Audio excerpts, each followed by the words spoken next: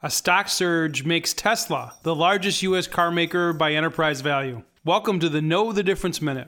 If you've missed it, Tesla's stock has moved up faster than an Elon Musk rocket.